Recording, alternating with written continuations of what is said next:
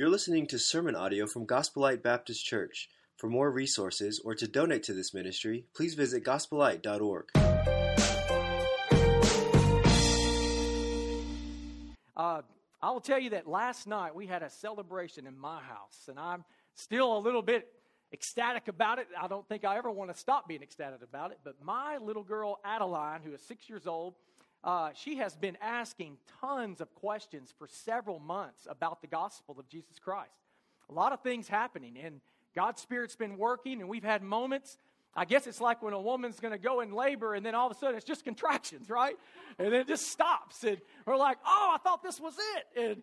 And we say, okay, keep praying for Adeline. But the time came last night where she didn't have any questions. She had declaration. I want Jesus Christ to save me. And we just saw her start going into her sin and her understanding of Jesus, and how just as a 6-year-old would understand the simplicity of the gospel, she wanted Christ to save her. Last night, she got saved by Jesus, and I give God the glory. Amen. And so it's something we began prayer for before they were even born. And many of you parents have done the same thing with your children, praying for the day that they would come to know Christ.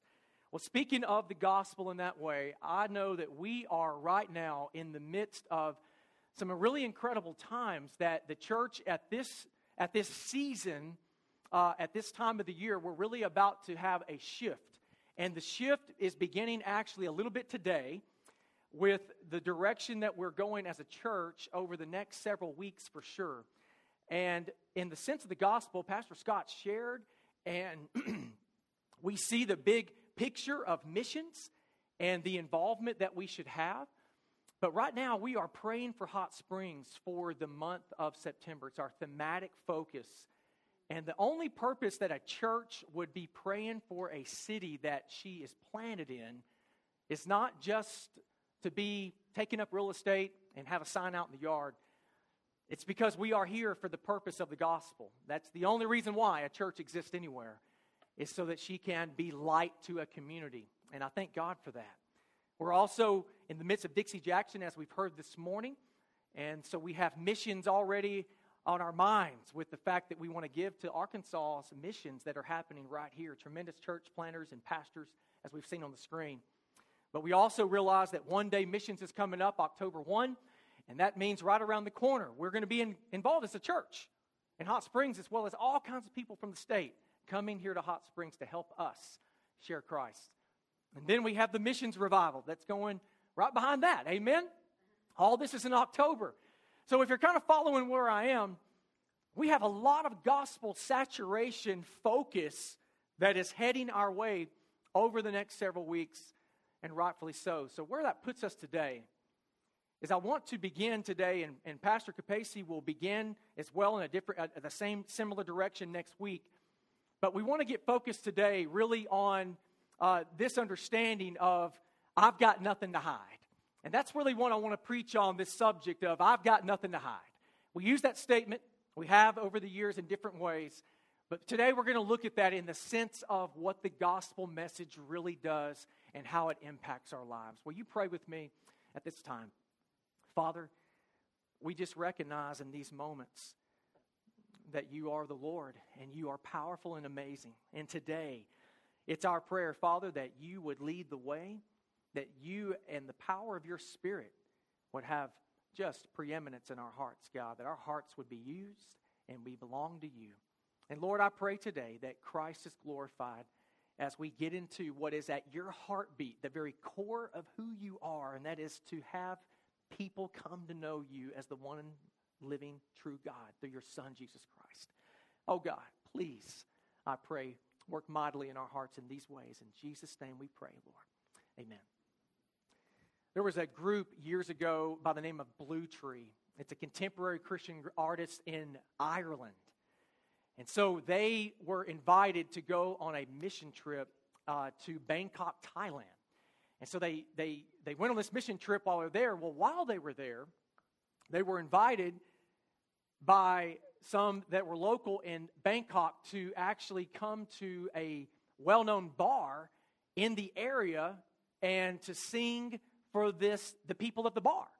And of course, the lostness and the darkness in Thailand in that aspect, They really were reserved at first, but they thought this is maybe an opportunity for us to share Christ with the people of Thailand. So they got invited to play a 2-hour set of their music, and they were invited because of professional side of them singing, just musicians.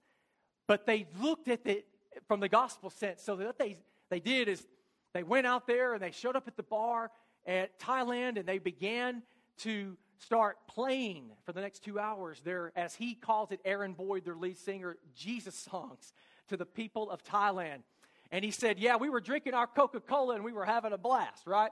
And he said that's what we were doing. But here's what happened.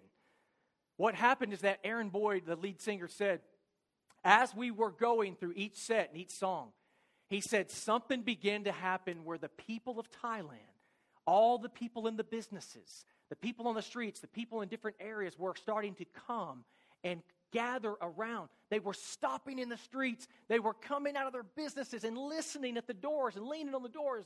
And he said this went on and on and on. And he said, in those moments, I really had a moment with the Lord, and I'm just quoting some of the things that he said. He said, I just believe that I began to sing out what God was saying over that city, that you are the God of this city, that you are the king of these people, that you are really the Lord of this nation, but they just don't know it.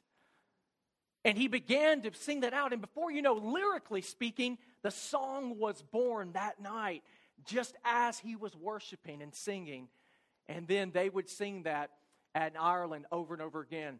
Well, Chris Tomlin, who many of you may know as a contemporary Christian artist, he was on tour, on a world tour that year. And he shows up in Ireland to be part of the worship that night. Blue Tree opens for Tomlin, and they're singing the song that they wrote, God of this city. And when they did, Chris Tomlin fell in love with the song, got with them after the worship service that night, and he asked them if he could have permission. He said, because I want to bring this song back to America, and I want America to sing out that God's the God of this city. He has a powerful time of recording it, and he did. And here's a small clip for us to listen to. Listen to this. Wherever we are, just think about that for a moment. I love the visionary aspect, declaring almost war on the satanic darkness that can be anywhere we go. No, Lord, you died for these people. You are the God of this city. You are the king of these people. They just don't know it. It's a reminder of what we see when Jesus Christ in Luke 19 was coming into Jerusalem. The scripture gives this exact statement as it says this. It says, Jesus approached the city and he wept for it. Somehow in the heart of Christ, we go down further in the text and we see, why did he weep for Jerusalem? Was it sentimental? Was it history of family? No. You read down 3 verses later and it says, he's speaking to Jerusalem, he says, you missed the time of God's visitation for you. That's what was the problem. And ultimately what Christ is bringing out in the tension is that he shows us really what it looks like to love a lost city with the hope of the gospel of Jesus. What I want us to think about for a moment here is I've got to be super real with you, because I think that what happens when we talk about this subject, it's easy to check out. It's easy to just kind of back up. And I've been there and I do that. And I have to remind myself, no, this is what we're looking at. You know, we are in the midst of a true city that's an amazing city. One of the most awesome places to live in the United States is right here. It's got so many unique features. And a lot of people come to Hot Springs, amen, all year round. But here's what I want to say. Even this very week, I have had conversations in trying to share Christ with people. I have met a Satanist this week, right here on Albert Pike Road, who looked me in the eye, and he's a worshiper of a satanic temple, and he would not listen to the gospel. I'm like, we're going through life with people all around us like that, who just don't know the hope that is in Jesus. And what we want to get into is understand that really we've got a trap, I think, that we've got to come out of. And I'm in this trap many times. It's possible that we've actually lost sight of the lost. Like lost sight of them. Now listen, while we are still being faithful to church, studying our Bibles, having our prayer time in our prayer closets, and even doing good works and being involved by serving. What I'm getting at is that it seems like there is some type of disconnect here that I have just been wrestling with, and it has just been piercing me. Like I'm trapped in a bubble, and I've got to realize, what's going on here? The pinnacle of all pinnacles, the Mount Everest of all Everest, is that you take all of the knowledge, all of the learning of the Bible, all of the time of prayer, all of the connection, the spiritual growth, and you put all of it together, and it should channel energy toward the greatest of all things. And that is getting the good news of Jesus to other people. But what happens in my life, and it may happen in some of yours, there's not as much consistency. And what that happens is that I end up going through all of the Christian motions, doing all of the Christian stuff. And the one thing that really hits home is that has all of this led to the byproduct of sharing the gospel. Because that's why Jesus Christ has come. That's where I need to be. 2 Corinthians 4:3 is where Paul said it like this to the church. He said, if our gospel is veiled, it is veiled to those who are perishing. It's, in other words, I'm only fooling myself if I think I'm just veiling it and I'm hiding it. It's just on me. When the bride takes the veil off and she consummates the vows to her groom with a kiss, the veil has got to be removed. And then we go forth. The veil is taken away in Jesus Christ. And what happens when Paul said the word veiled, when our gospel is veiled, it is literally the word that means covered up in the language. But it's written in a tense that means it is an ongoing issue. The permanent, the tense that it's written in is making us understand this, that the problem that Corinthian church had is what I've got. This is where it hits home in the church. It's easy to let the gospel be covered up. It's easy for us to just go and be nice and kind and sweet and courteous and have good manners and be moral, but the atheist can do that too. People who are just civil can be civil. And what we got to realize is that, Lord, I don't want to be a camouflage Christian. I don't want to just blend in. I want the gospel to be so evident that I give that. I stand out. I'm unashamed of it. So there comes this realization of God, why is the gospel being veiled? Good news is not supposed to be kept secret. It's to be told. It's to be excitedly told. And that's why we've got nothing to hide. If we can go to sleep every night, and I think this is where the trap can come in, and I know it has for me.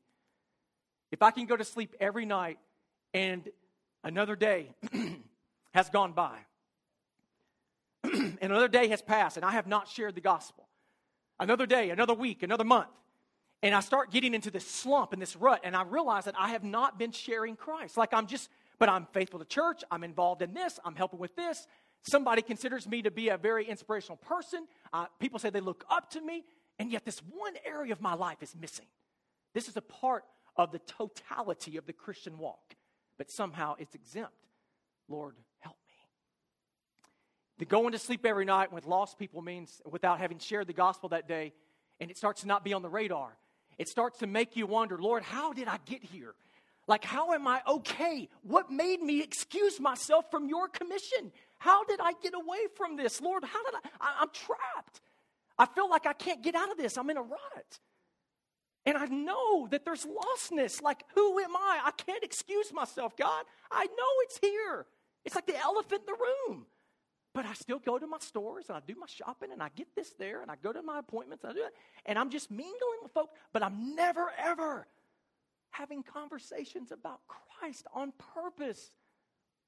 And that's where we are right here, right now. Like, if you could just latch on with what we're talking, this is so vital, because it means that we're trapped in a part-time Christianity when we're really called to a full-time commission, a great commission. And where we are here and where God's been wrecking my heart, I mean, really, really getting to the core, is that it's an issue of restoration.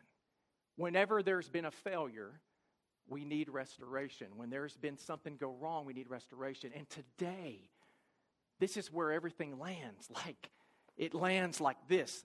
You and I are here in one or two categories. We are here as somebody who's been saved by Christ, and we would say confidently, I'm a born-again Christian. And then there are those of us that say, I'm not a Christian, but I'm thinking about it, or I'm considering.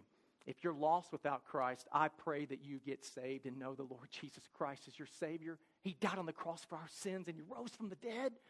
And eternal life is found in Him. When we repent and believe the gospel, He'll change your life. He's changed mine. He loves you.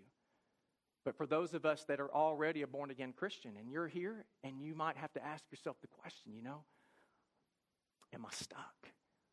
When it comes to this whole witnessing and sharing Jesus with other people, do I point at others in the church and say, that's their job, not mine? Do I take responsibility as a Christian, as a follower of Jesus?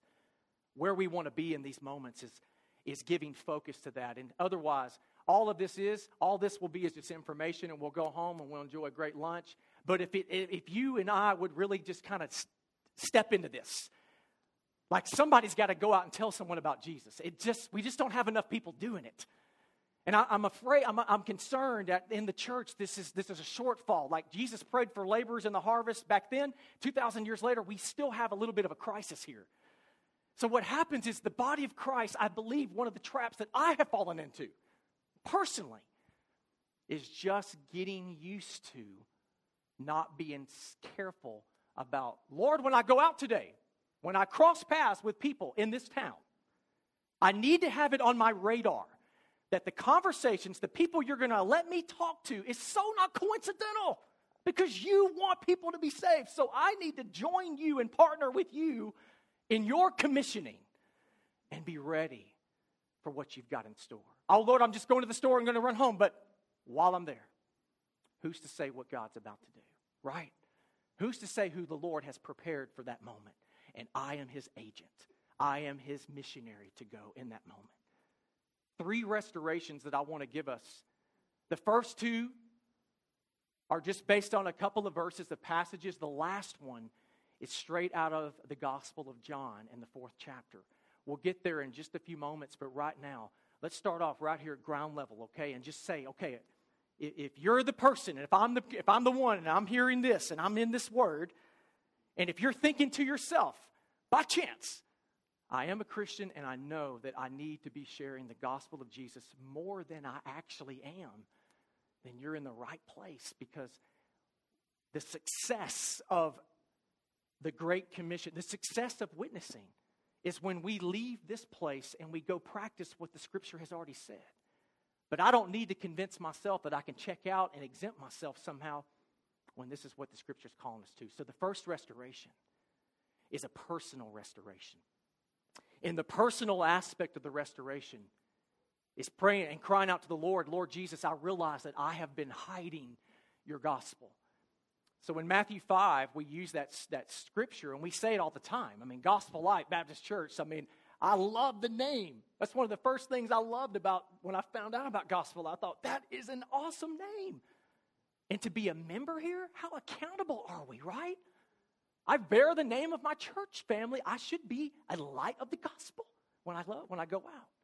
In Matthew 5, when Jesus said, you're the light of the world, a city that is set on a hill cannot be hidden. You get the idea that it's like, okay, obviously you're going to see it, right? It's there. He says you don't light a lamp and then put it under a basket, but you put it on a lampstand, and it gives light to all who are in the house. Let your light so shine. One of the challenges that we get into, I believe sometimes, is when we let our light shine, we use that as the statement of, well, I'm just going to live my life. I'm going to live the gospel of Jesus. I'm going to let my light shine by how I live. And that is true. That is true. But how many of you know the other side of the coin, right, is the telling. It is the proclaiming. It is the getting the word out. And that's where we go. The conviction that I have had in my own personal life is that my witness of the gospel, I believe, has been more consistently hidden than it has been consistently bold. And that's where I don't want to be. And I confess to you, and it's embarrassing to think about, but this is where I have been evaluating my own heart and life and saying, Lord, you're worthy of more than what I'm giving you. I don't have an excuse, so Lord, help me. And I believe there's some barriers, some hidden barriers that get in the way. There may be 4 right now. There's probably more than this, but we'll start off with 4. Some of the barriers that we can use as to why we don't share the gospel. Like literally we just don't go out of our way to witness. And some of the barriers are, number 1, I'm scared. How many of you think we've ever said that before? I don't know enough. If I start talking about Jesus, what if they ask me a question that I can't answer, right? People start saying, I'm scared. I don't know enough. Or, I don't really want to be rejected.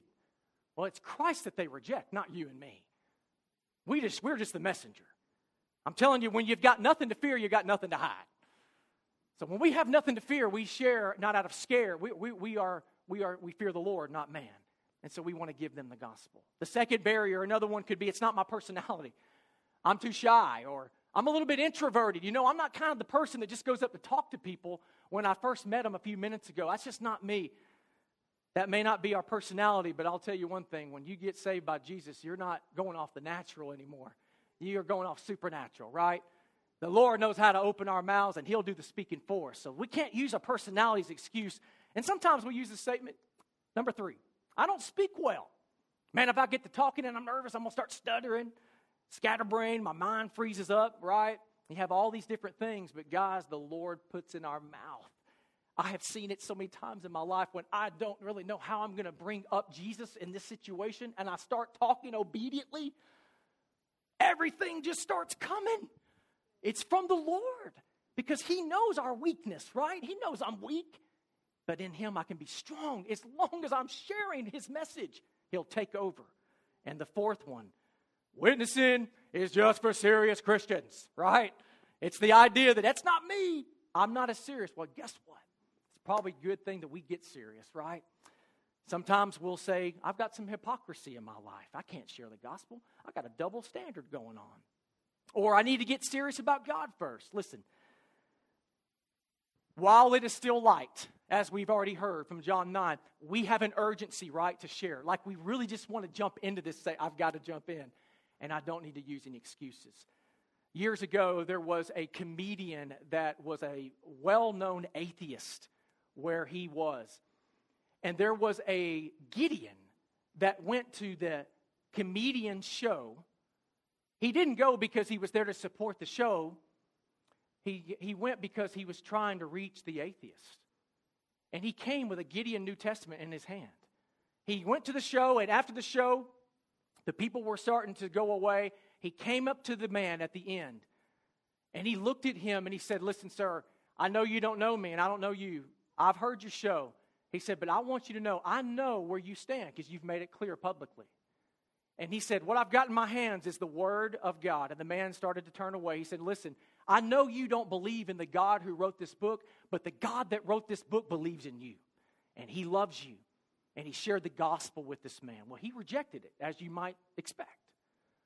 But what rocked the world of the Gideon was when the atheist took the moment to explain to him why he was so antagonistic against the gospel. And here's what he said. He said, listen, I've heard what you've said for years. I've heard it from so many people. He said, but here's the problem. He said, if you're saying to me that the Jesus of the Bible resurrected from the dead, you're saying that He did something that no one else has done in history. And if you're telling me that gospel message is so true that it saves somebody from hell and allows them to have eternal life in a heaven, he said, then how much do you have to hate somebody to not tell them that message? Because I have seen so many of you Christians, he said, if you guys are really that serious about it, and if it really does save like you say it'll save, then why isn't our whole society turned upside down with Christians going everywhere to tell someone of the urgency of this message? He said, that's why I don't want your Jesus, because I don't hardly hear anybody talking about it. So it must not be true.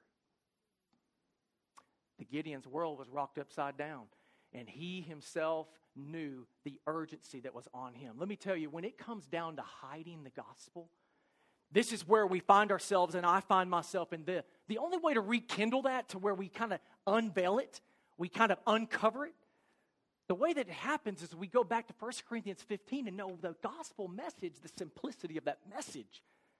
is that the message we've heard is that Christ died on the cross for our sins. He was buried and he was raised the third day according to the Scriptures. That's what the Word says. We rekindle with that. We rekindle with Matthew 13 when Jesus gave the parable of the hidden treasure. He said the kingdom of God is like a treasure hidden in the field, which a man found. And for joy of that treasure, he hid it. And then for joy of the treasure, he went back, sold everything he had, and he bought the field where he hid the treasure. That's the picture of what God's kingdom looks like. That's what happens when the gospel enters our life. It's so valuable. We want others to know about it. 2 Corinthians 4 says as well that we have this treasure in earthen vessels, that the excellence of the power would be of God and not of us. We've got a treasure that can be given. In 1 Thessalonians 2 and 4, it says this, and this is where I thought about this a lot this week too. It says, we have been approved by God to be entrusted with the gospel. So we speak not to please men, but to please God, who tests our hearts. I want you to think about that. That means that landed in my lap, planted in my life, is that I am a professing born-again Christian that was saved by Christ, radically changed my life at 17 years old, never been the same. I was given the gospel, and I'm entrusted with that. Think about that. You and me are the same. If you know Christ, you have been entrusted with the gospel. That means God is counting on us to be ready to share that, and that's why 2 Corinthians 5:18 makes sense. It says that God has given us, He has reconciled us through Jesus Christ, and He has given us the ministry of reconciliation. That Christ is pleading through us, that He is alive from the dead, and we are supposed to be telling people, 2 Corinthians 5, it says it word for word, be reconciled to God. It's an announcement. It's a rescue. And so really, whenever I'm talking to someone and you're talking to someone about the gospel, we're not sitting here trying to speak through their logic. We're not trying to have an intellectual debate. We're trying to get to the soul of the matter, the heart of the matter. And the gospel is where that answer is. And what we find is that that's what we have. The gospel is not a treaty that is to be negotiated. It's a treasure to be shared as ambassadors entrusted with people's eternity. Amen? That's where we are today. And what I would encourage you to do, and think about that with me, is where do we stand when it comes to these things? Right now, today, do we need a personal restoration between us and Christ? Now listen, if anybody has been sharing the gospel, and you're one of these in our church family right now that you are actively practicing sharing Christ possibly every day, then praise God, amen? Like that's what we want everyone. But the majority of most Christians today statistically admit, I'm doing everything else, but that one area is where I have weakness. I just don't share Christ like I should, and I know I need to. If you're here today and you say, I'm that person, I know that Christ has given me a commission. I know that I am supposed to share, so I can't hide from it. Then let's not hide anymore. Come before Christ when we finish this service and just say, Lord Jesus, I've hidden your gospel if that's the case, and I want you to restore that fire in me again, that I'll take the veil off and I will proclaim who Jesus is. And I'll start today because I'm going to go to lunch or I got to run into town to grab something on the way home. I'm going to meet people. So I'll start, Lord, and I may be nervous, but you can help me to do so. It's a willingness to not hide the gospel. There's a second restoration in our text, or in our understanding of our notes here, and it's this right here. It's, Lord Jesus, fill me with your holy power for your harvest. How many of you believe and understand, as the Scripture teaches, and Pastor Capacey will get into this probably some more next week, if not the week after, in the direction he's going. How many of you know that there is a harvest of people that the Holy Spirit of God is working in their lives, ready for people like you and me to share Christ with them? Amen? Like, this is real. This is not like a joke, a game. God's not playing a game with people's souls. It's real time. So there's people in my life that I'm going to meet. That He's going to put my feet, my heart in that direction. We're going to cross paths, and it's not a coincidence. Because that's the way our God works. He knows we have the gospel, and He wants to get us to people who don't. So when we go out, this is our prayer. Lord, fill me with your holy power that I could be a witness into your harvest. Years ago, I was pastoring out of state, and I remember I was church planning and pastoring, and I had a couple of guys on our staff that were campus pastors with me. One named Brian, one named Brad. We attended a secret church meeting conference with Dr. David Platt. It was a 6-hour time where you go together and you have basically incredible Bible study and prayers like reviving. So we went through this conference. At the end of it, we were glued and consumed. Like the three of us with the others around us, I came to them. I said, guys, I'm at a point right now where something has got to change. My witness for Jesus, I'm just so tonight just gripped by the lostness. And they were too. So we made this agreement. We got together and we prayed over one another, and we said we were going to make an agreement to share the gospel of Jesus Christ for the next 365 days of our life. 1 year. Now, listen, every day. Like, we weren't going to miss a day. And we had to hold each other accountable. So every day we started off, right? And I'm telling you, you talk about nervous. Anybody would be nervous with me, right? I was nervous. Admittedly, I thought, what am I doing? What have I got myself into, right? And I started the commitment. A few days in, the zeal's there, the passion's there. Man, we're kind of on fire for this. And then like a week later, it was getting to where it was getting a little bit more difficult. And then 2 weeks later, I was like limping, right? Trying to get myself. And here's what happened. I share this for this reason. God revolutionized my life in this way. I came to the understanding of why I had not been witnessing like I should have. I came to realize what the whole problem, the missing ingredient of it all. I needed the filling power of God's Spirit in my life. And that's what happened to me. I remember coming to the point of being so empty and thinking, why am I not witnessing? I should be glad to go out and tell people about Jesus. Why am I so depleted? The problem was the filling power of God's Spirit was absent. And I believe wholeheartedly that's the why Jesus tells us the order that he tells us. When he looked at his disciples before he ascended into heaven, and he said in Acts 1:8, you will receive power when the Holy Spirit has come upon you, and you will be witnesses unto me. And he named Judea, Samaria. What I'm saying is this. The filling of the Spirit of God produced the witnessing that people needed. Amen? In Acts 4, when the disciples had prayed, the Bible says they were filled with the Holy Spirit and they spoke the word of God with boldness. Filling power, and then comes the boldness.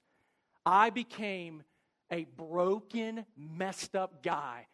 Within 2 weeks of that 365-day challenge, I thought, I am never going to make it. I'm going to be humiliated. I'm going to tell the guys that I cave in. I can't do it.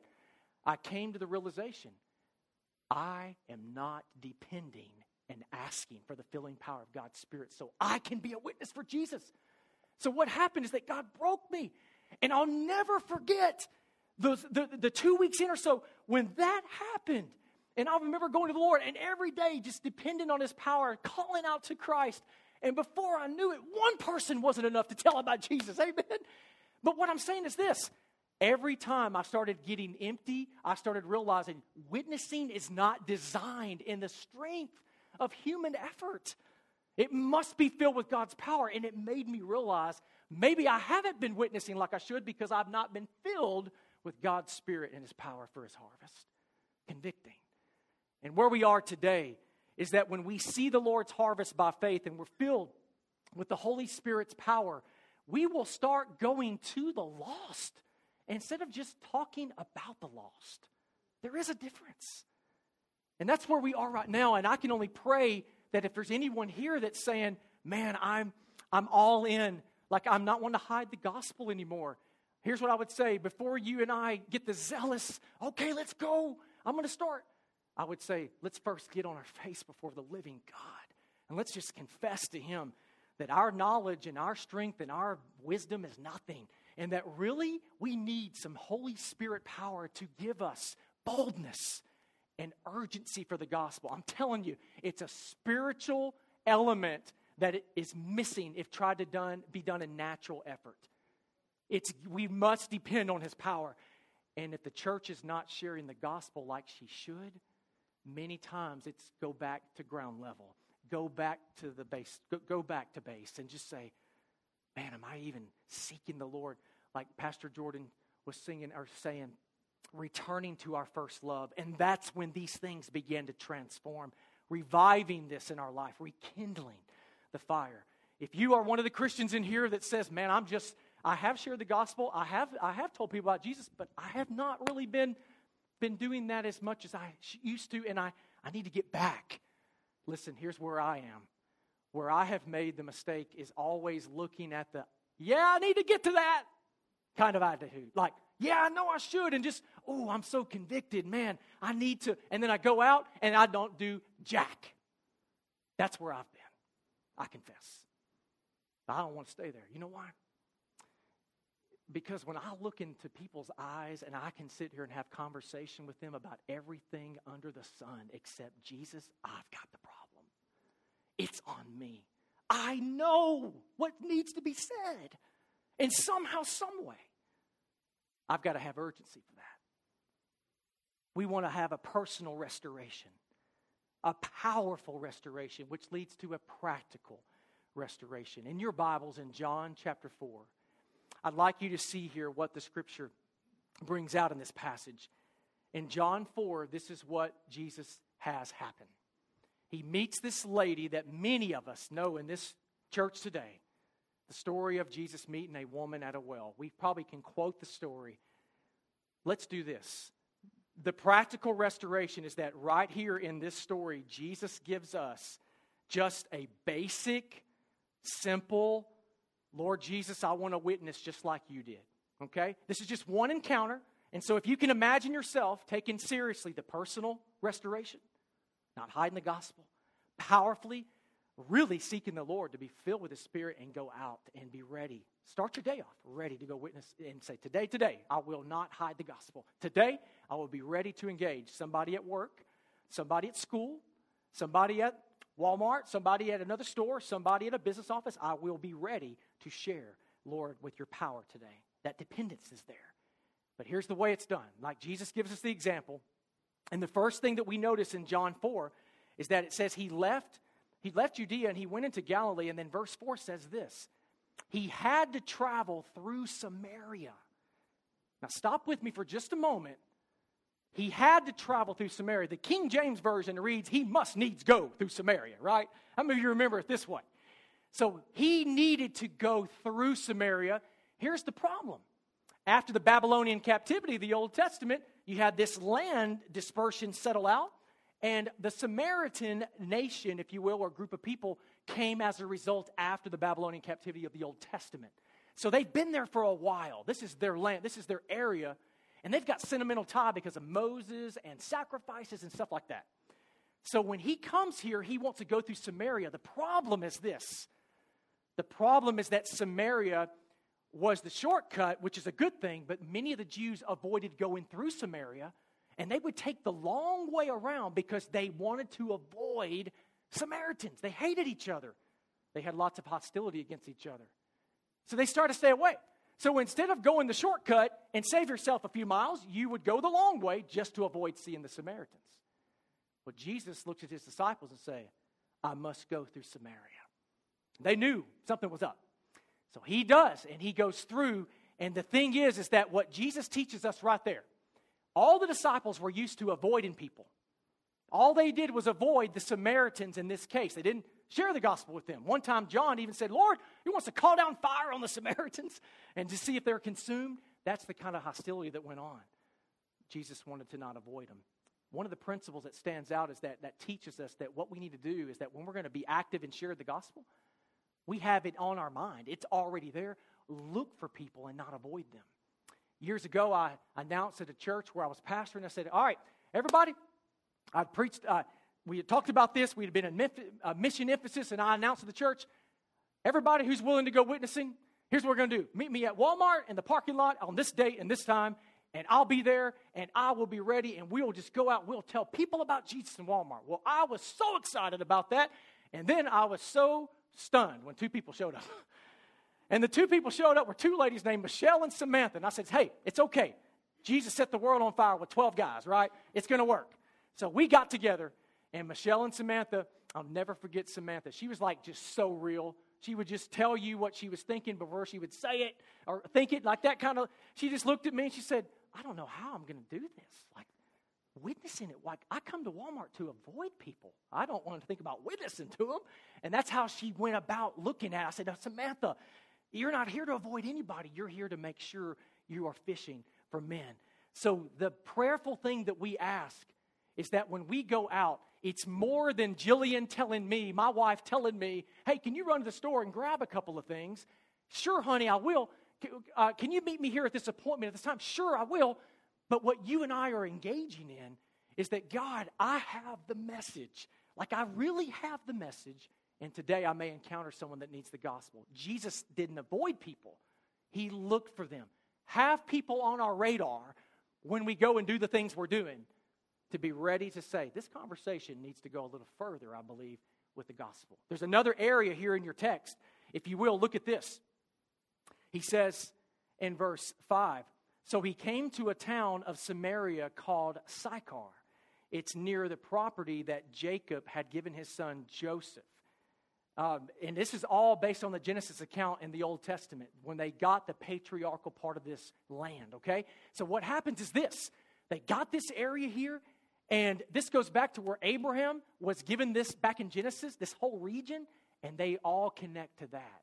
You keep reading, and it says Jacob's well was there.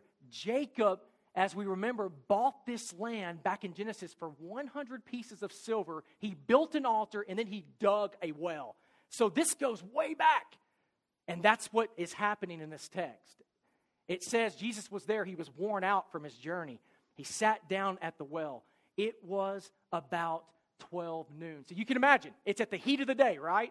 It's not in the morning, not late in the evening. It's right in the middle of the day. He's worn out. It's probably warm of some kind. He's thirsty. And here's what we find. It says here in verse 7, a woman of Samaria came to draw water. What's so unique right there is that the women back in this culture and time, they only usually came to do things like this nature. It would be in a group, and it would also be earlier in the morning when it wasn't hot. For her to be by herself and it to be in the middle of the day speaks to the fact that she is some type of outcast in that culture. She's not with the other women, and it's at this time of the day. And then Jesus says this, give me a drink. Jesus said to her, you know, the next time we see Jesus wanting something to drink is when he says, I thirst from the cross. He was thirsty here and he was thirsty then. Jesus said to her, because his disciples had gone into town to buy food, how is it that you, a Jew, ask for a drink from me, a Samaritan woman? She asked him, for Jews do not associate with Samaritans. This speaks to the hostility. But at the same time, it was very known in that culture that rabbis did not speak to women in public in a lot of different settings of that day and time. Not even to their wives or to their daughters in some cases, that they were really strict. And for Jesus to have this conversation is just incredible, as he did others in the New Testament. He totally broke the barriers, didn't he? To make sure he got through love to people, to let them know he loved them. Compassion.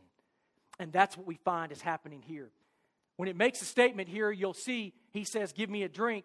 And she speaks this out in form of a question. If you're at a well, it's probably a good idea to talk about water. Amen? That's what's happening here. And if you're at a sporting event, you're watching a basketball game, let's talk about basketball. If we're at a business conference, let's talk about business things. When you're starting conversation with people, and I am too, let's find what we find here by Jesus, initiate common conversation. Let's talk about the obvious things in the environment. One of the things that my mentor, a pastor friend of my life, every time I'd be with him, we would be at hospitals sometimes visiting together. And I'll never forget some of the times that he would witness to people while we were together at a hospital on the elevator.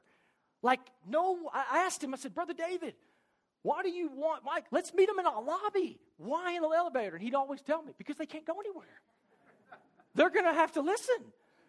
And so here's what he would always do. His line would be, so everybody, I mean, seriously, like we're all in the elevator, right? Hey, everybody, are you going up or down in your spiritual life? That's how he would always open it up. And I'd say, Brother David, there's going to be another way that we can witness to people without that, all right? But anyway, these are the things. You find something common in your environment. Another area is in verse 10. If you look at verse 10. Jesus answered, if you knew the gift of God and who is saying to you, give me a drink, you would ask him and he would give you living water. All the way down in this conversation, here's the name God mentioned. Up until now, it's been common conversation. It lets you know really quickly that when we're going to share Christ with somebody, let's not focus on building our case as much as we're building a relationship. We want to try to get to know them and understand that we're not going to have the if you died today conversation right off the top, right? And are you going to go to heaven and hell? And I barely know their first name. We can't go from 0 to 60 with someone's soul and expect them to enjoy the ride.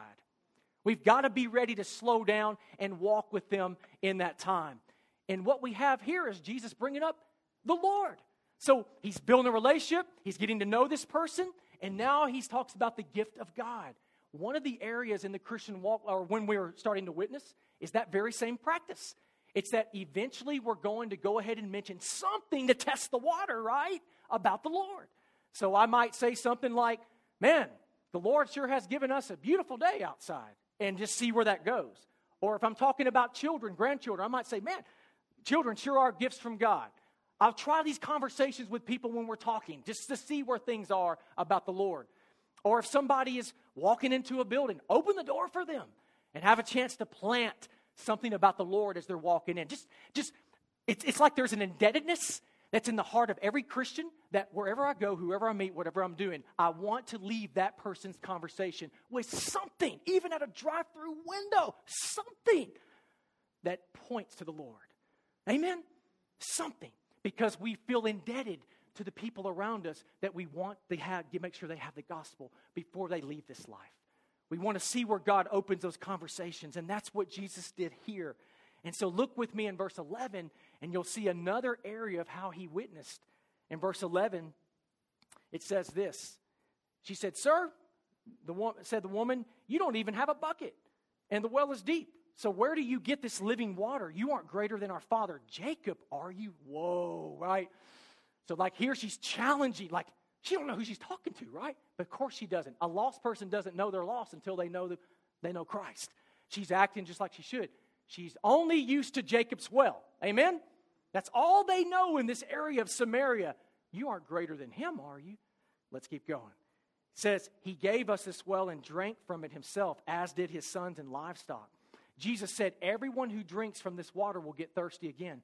But whoever drinks from the water that I will give him will never get thirsty again. In fact, the water I will give him will become a well of water springing up into eternal life. Sir, the woman said to him, give me this water so that I won't get thirsty and come here to draw water. Obviously, something's changed. And in the scene right here, in this moment, what we see here happening with Jesus is that while he's mentioned the gift of God, and then she's challenging him to Jacob's well, listen, here's what's happening. She's starting to go a different direction, but Jesus is letting her know that, listen, you're trusting in Jacob's well.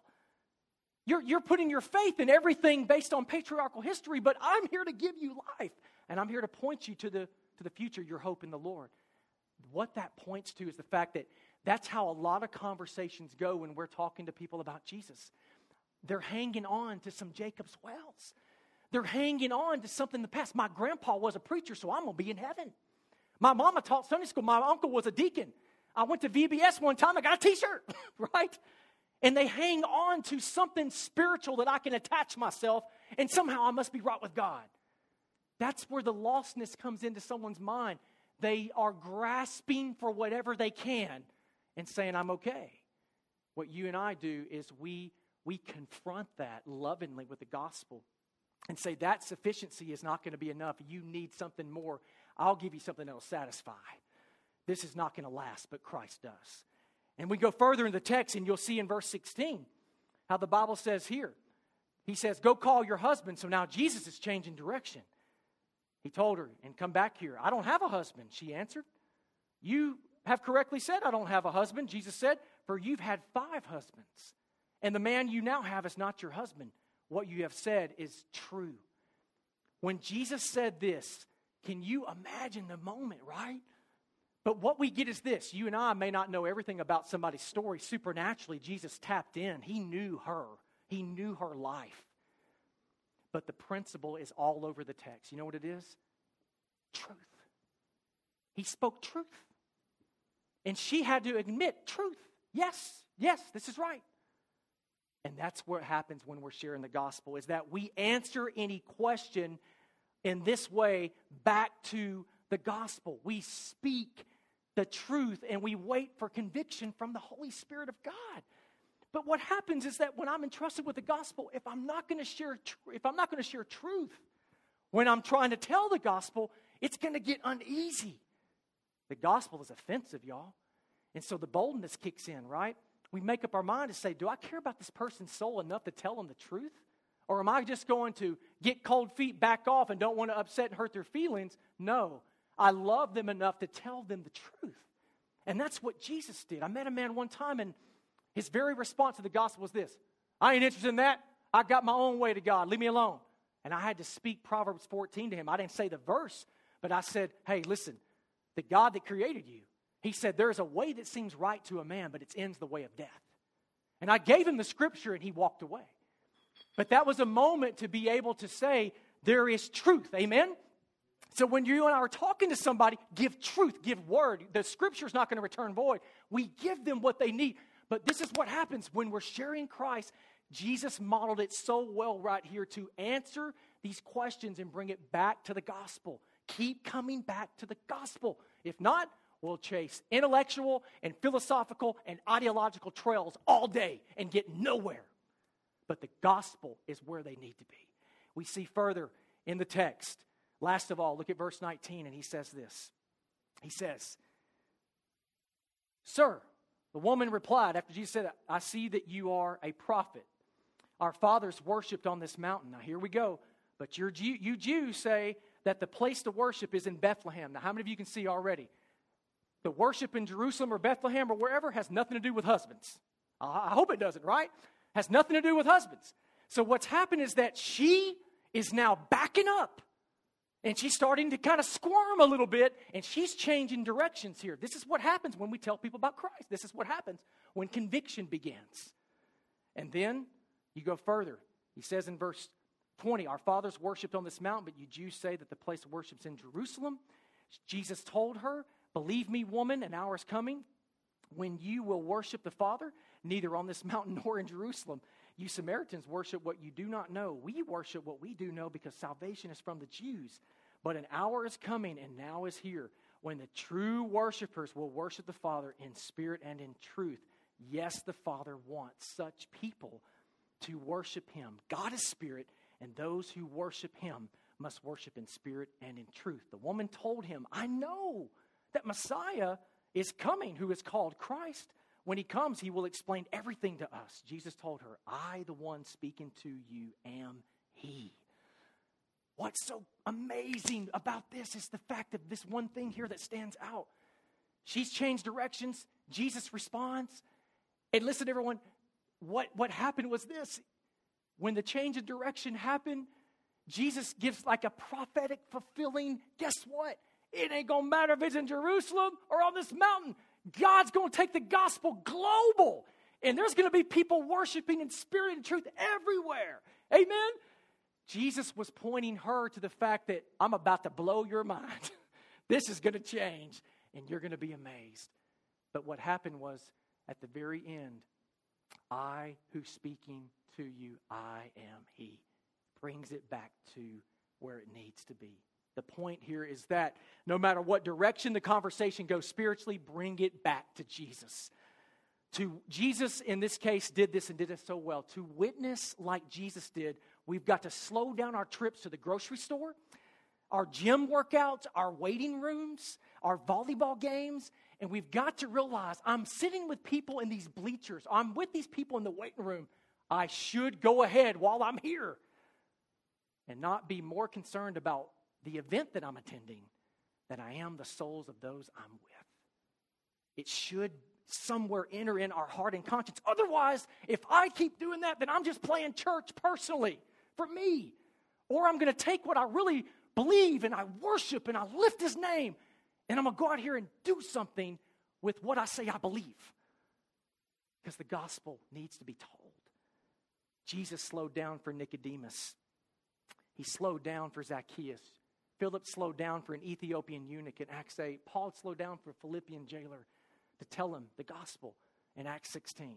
The real issue that has personally hit me is busyness has bound us to such a tight schedule of activities that usually forces short, shallow, generic conversations that won't slow down long enough to genuinely connect with a lost person to share Christ with them.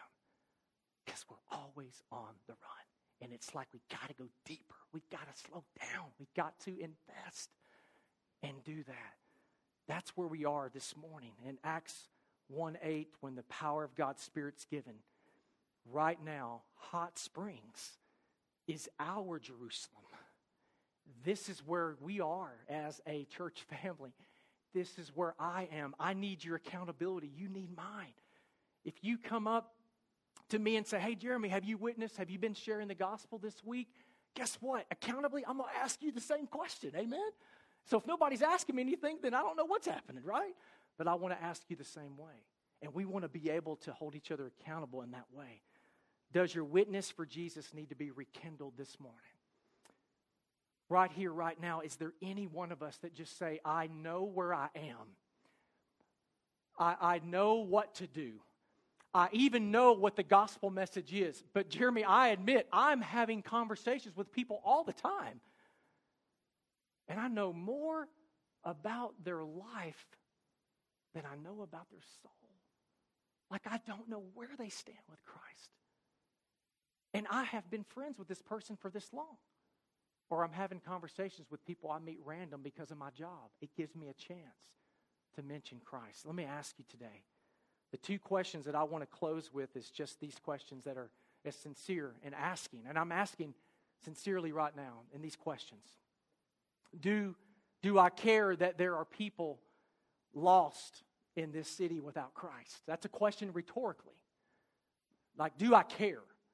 If I don't care, then I myself probably am lost and need to be saved. But I believe every Christian in here probably cares, I'm sure, deeply that, yes, I want people to be saved in this city. Yes, I know there's lost people, and I do want them to be saved. Amen. But the next question really is where the rubber meets the road. And the question is simple. It's one that only we can answer between us and God. And it's this: do I care enough to find out where they are by intentionally sharing the gospel of Jesus? That's how it is. When we go fishing for men, if I go fishing and I don't know where all the fish are, I can use my fish finder, I can try different bait, I can try different things, I can look at temperature, water, weather, I can do all that stuff. But listen, when it comes down, push a shove, there's going to be a certain time you catch fish and a certain time you don't. When we go fishing for men, we don't know where lost people are. But guess what? The Holy Spirit of God does. And that means we start sharing Christ with them. And we start obediently sharing Christ. And then we wait on the Lord to do the work of His Spirit that He will. Right here today, if you are lost without Jesus Christ and you say, listen, I'm not telling people about Jesus. I don't even know Jesus. I don't even know Christ. I want to know Christ. I want to be saved by Jesus. Then guess what? Today, in this time of invitation time, as service comes to a close and we're going to start worshiping the Lord here, if you need to be saved by Christ, it comes down to the fact that if you're sorry that you've sinned and you realize that you're not perfect, and I know I'm not either, and you want Christ to save you, listen, if you know you've sinned against the God that created you, Jesus Christ loves you so much. He died on the cross for your sin. Like He wants to be your Savior and your Lord. And if you're here and you're fighting against God and you're not sure listen, stop. Stop the war. The Lord loves you. He died for you. He rose again. And tonight, this morning, if you confess with your mouth the Lord Jesus and believe in your heart that God raised Him from the dead, the Bible says you will be saved. Put your faith in Jesus Christ. But if you're like me, you're a follower of Jesus here. Y'all, we've got a lot of lost people that need to know about the good news that we found out about. I'm so glad somebody told me about Jesus, y'all. I couldn't even stand here and proclaim this. But it started with somebody sharing the gospel with me. I don't want to be selfish and hold that in. I need to give that away. And right here, if you know, it's time. We talked about it enough. We've thought about it for years. Maybe we've been hit and miss. It's time. If you're ready and say, I want to start sharing Christ now. No more hiding. Power filled with the Spirit of God. Jesus showed us how to do it. Now it's up to you and me. I'm going to ask you sincerely as I can, if you're really seriously right now by God's Spirit, you are like, I'm in. I'm drawn. I'm broken. I know I do not need to put this off. I need to make my mind up. Am I going to get serious about sharing Christ? Or is it going to be another one of those things I delay in my Christian life? It's time. Let's give Christ our best because he gave his all for us. Let's give him our best. Father, if there is any one of us here, Lord, that you know in our hearts that we've delayed or we've kind of cooled off and left our first love, we need reviving in our own hearts for the mission of the gospel again. God, please rekindle that. If anyone needs to pray this morning to call on your name, then let it be so. Lord, your will be done. You strengthen your church. You stir that back up in us, God. That we would see the urgency. God, let us not fall into this trap, into the negligence of the gospel. God, help us, Lord. Help us as a church family. Please, I beg you, Father. I cry out to you, Lord. Please help me. Help me, Father, to join my brothers and sisters, and I want to be faithful to you in this way. In Jesus Christ's name, Lord, we pray and ask these things. Amen. Let's stand and let's worship, and if you need to pray in any way, I'm here and others are here. This time is open.